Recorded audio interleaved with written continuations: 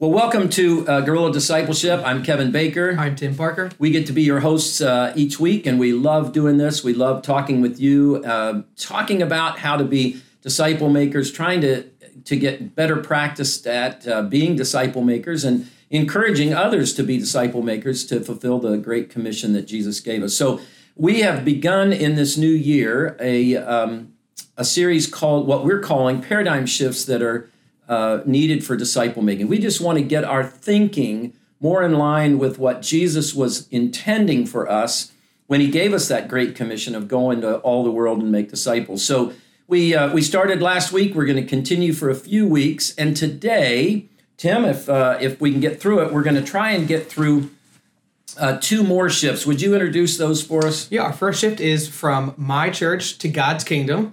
And the second one is from accumulating to deploying. Yes. So let's take those one at a time. So I've been a pastor for 35 years, and I can tell you all of my seminary training and most conferences that I've gone to were basically designed to build my church. I mean, that's what it was. You know, the idea is, and I think most pastors feel like our burden, our job is to build the church. But really, Jesus never asked us to do that. In fact, he said in his word, I'll build the church if you'll make disciples. So there's a paradigm shift here that we really need to make. Tim, could you say more on that? Yeah, I haven't been a pastor nearly as long as you, about a third of the time.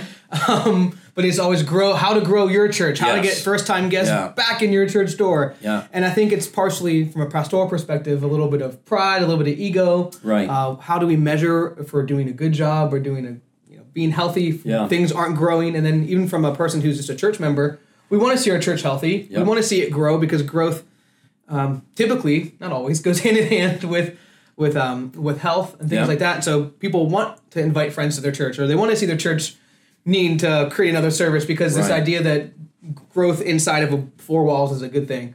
And just kind of in the Western world, how we, correlate health with growth. Yeah, I mean, we want to be successful. I mean, we're designed to be successful. We feel good about ourselves when we're successful. We don't feel good about ourselves when we're not successful. Now, of course, success is another one of those things that the biblical story doesn't invite us to be successful. Right. It invites us to be faithful and says that when we're faithful and trusting in God, he will make us successful. But as we strive to do this, I think one of the biggest things that really has shifted in me over the last couple of years is how much I was focused on, as we've said before, building my castle, or the castle that God had me in charge of. But God really invites us to have a kingdom perspective. And so that's a difficult shift to make, that we want to begin to think, hey, how can I grow God's kingdom even if it doesn't directly affect my castle? We tend to, in church land, whatever, pastoral world, and church people, right? We look and we say, oh man, there's more butts in the seats. There's more people in the pews. Those kinds of things make us feel like we're being successful. But that doesn't mean that if we're measuring simply crowd size, I don't think Jesus measured things by crowd size. And so you can attract a crowd. In fact, that sometimes leads us to all sorts of strategies to just get people in the door. But what we've been commanded to do is to make disciples. That's how the kingdom is built and developed, is people becoming followers of God in their lifestyle, in obedience to who he is. And so we want to begin to have a kingdom perspective. We want to begin to say, wait a minute, I'm not so much going to worry about building my kingdom, or my castle rather. I'm going to worry about how can we as a team, as a family, as a congregation, begin to expand the reach of God's kingdom in the world around us. Anything else, Tim, that we can say about that? I kind of want to, I think one of the issues that pastors or maybe even church people struggle with is that we think, I'm going to go back to pride a little bit, or selfishness, that our way, our theology, our preaching, our worship is somehow better than the next door churches. And that's why we go here versus there. That's why people church shop or church hop, depending on what you want to use. And so we kind of like thinking that our football team is better than the other football team. And we kind of, that carries over into Christendom. That carries over into church land, if we want to call it both. Exactly. Where, well, yeah, your church is good, but my church has a band. Or, yeah, your church is good, my pastor tells funnier jokes, or wears better clothes, or, or cool. And we kind of have that comparison. And I think that's dangerous because we're not, I don't know, the Eagles playing the Chiefs or the Ravens playing the Steelers. We're all on the same team, and we don't act like it very often. Yeah, that's a great point. When we are thinking about building my own church, our own churches, it really puts us in competition with other churches. But God would say there's only one church and only. There's really only one church in the world. Yeah. There's just different gatherings of that one church across the world. If we keep thinking, I need to build my church, then inevitably I feel like, man, I'm in competition with the church down the street. Mm-hmm. I don't want their youth group to be bigger or their service to, people like their pastor or their music better. And so we get into this competition with when we're really supposed to be partners in kingdom building, in seeing the life of Jesus and the power of Jesus and the people of Jesus spread throughout the earth instead of gathered in one particular place. Kind of brings us to that next paradigm shift, which is that we want to move from accumulating to actually deploying. We tend to accumulate people because, again, as we've been saying, it makes us feel like our church is being successful or our ministry is being successful. Tim, would you say a little bit, what do we mean by deploying people? I think equipping people to go out and be in the mission field. Yes. To go out and love their neighbor, go out and do it. I think when you have, this goes back to the last one a little bit, it ties together, my church, my pastor, then everyone wants to come for the pastor or for the sermon or for something that they like. But deploying is different because you're not trying to accumulate to bring people in. You're trying to send people out. You're trying to help them to love their own neighbor and help them to lead other people to Christ. It's not just going through one pastor. I used an analogy this past Sunday about as Christians, we're called to be the fertilizer in the world, and how are we supposed to see the seeds grow and church planted and things like that if we're fertilizer, because you put a pile of crap in one place, it burns the ground. But if you spread it out thin, that's where fields can grow. And so I heard you use the word crap in the pulpit. I'm telling you, man, that's bad stuff there. That's a four-letter word for me. Yeah. The thinner you spread out, and I think that's the idea of deploying is we want you not to sit in one place. We want you to encourage you to go out and be that salt or be that light in that area. You know, I think it would be interesting if we began to measure churches not by how many people were in the pews, but by how many people were making disciples. How many of the people gathered are actually also discipling other people. You ask the average pastor, they know how many people are in the pews, they know what their budget is, those are the things we evaluate. But if you ask those same pastors, how many of your people are actually being used by God to make disciples of other people? How many generations deep is your church? And I don't mean in terms of how many generations are coming, but how many generations of the kingdom are being built through your church? I think a lot of pastors would say, I don't know, because we don't measure that. Imagine if we did. Imagine if we began to say, how is our zip code being impacted by our particular church in terms of more people coming to know Jesus and beginning to follow him and obey him? Because our people, and the great thing is I have an experience right now. My mom has been in the hospital, and she is we were trying to get her into a rehab. And I had a conversation with one of our church members, and she used to work at the rehab place. I won't name her because I haven't asked her permission here, but I just, as I talked to her, I thought, I am so glad that we have nurses and people who are out in those places who love God, who are caring for people. Because when I called and said, hey, I'm just trying to figure this system out, she was just so gracious and helpful. Isn't it great that God plants his people, kind of as Tim was saying, he plants his people in accounting jobs and in CEO positions and in custodian positions, wherever, because God is seeing those seeds of his kingdom grow through all of those different people. They're going to impact people that Tim and I never will because, well, we're not, accountants, or we're not working for that particular company. We don't hang around with that particular group of people. We're not on that bowling league. And so the reality is that we want to get to the place where we're equipping people and deploying them, not just attracting them. It takes both, right? We want to continue to cast vision for people to come to faith, but we want to focus our attention on really deploying people into the work. And maybe there's another shift here that I just would have to say is that I think that we have, and maybe we'll cover this later, but we have too often thought that discipleship really happens in the church. But Jesus said, go into the world and make disciples. And he discipled in the marketplace. He discipled people where they lived, in the jobs that they had. He didn't say, come to the temple, meet with me from 9 to 10, and he got out of the temple. He was in the temple making sure that the religious people heard the proclamation of who he was and what God was doing. But he was out in the marketplace inviting the Zacchaeuses and the Matthews, the tax collectors, the demoniac, the folks who were possessed by evil spirits. He was saying, God's calling you to be a disciple and to be a disciple maker. That Gerasene demoniac, he wanted to follow Jesus. He said, no. You begin right now to become a disciple maker by telling people where you live what God has done for you.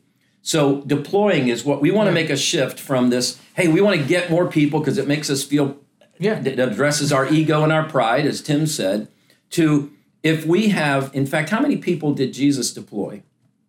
Well, he really gathered 12 and deployed them. I think most of us would agree that he had 72 that he deployed at one point. That when he ended his whole 3 years of ministry, this is Jesus himself, there were about 120 followers of Jesus. He had crowds of thousands of people, but he wasn't that interested in just gathering a crowd. If Jesus wanted to get crowds, he knew how to do it. Right, he would often gather a crowd and then kind of talk in big parables and big pictures, and then wait for people to come back to him. Exactly. To get the deeper and get the good stuff. Right. So we need to make these shifts because otherwise we're going to feel like we're failing. If I measure the success of my ministry based on how many people are sitting in the pews, then I've got to do everything I can to build that. Yeah. But if I'm measuring the success and the faithfulness of my ministry as to how many generations of people are being impacted, how many disciple makers am I raising up, people who, as 2 Timothy 2:2 says, that Paul shared with Timothy, who shared with other people, who shared with other people. There's 4 generations of disciple making. Paul was concerned about us helping others know how to help others who could help others. And Jesus did the same thing. He taught 3 or 4 generations deep. He was teaching the crowds, but he was teaching the disciples while he was ministering to the crowd so that they would know how to go out and do exactly what he's done. I hope all of this is making sense. I have a good example. I mean, come on. Or at least a good way that I think Oakdale. You always have good examples.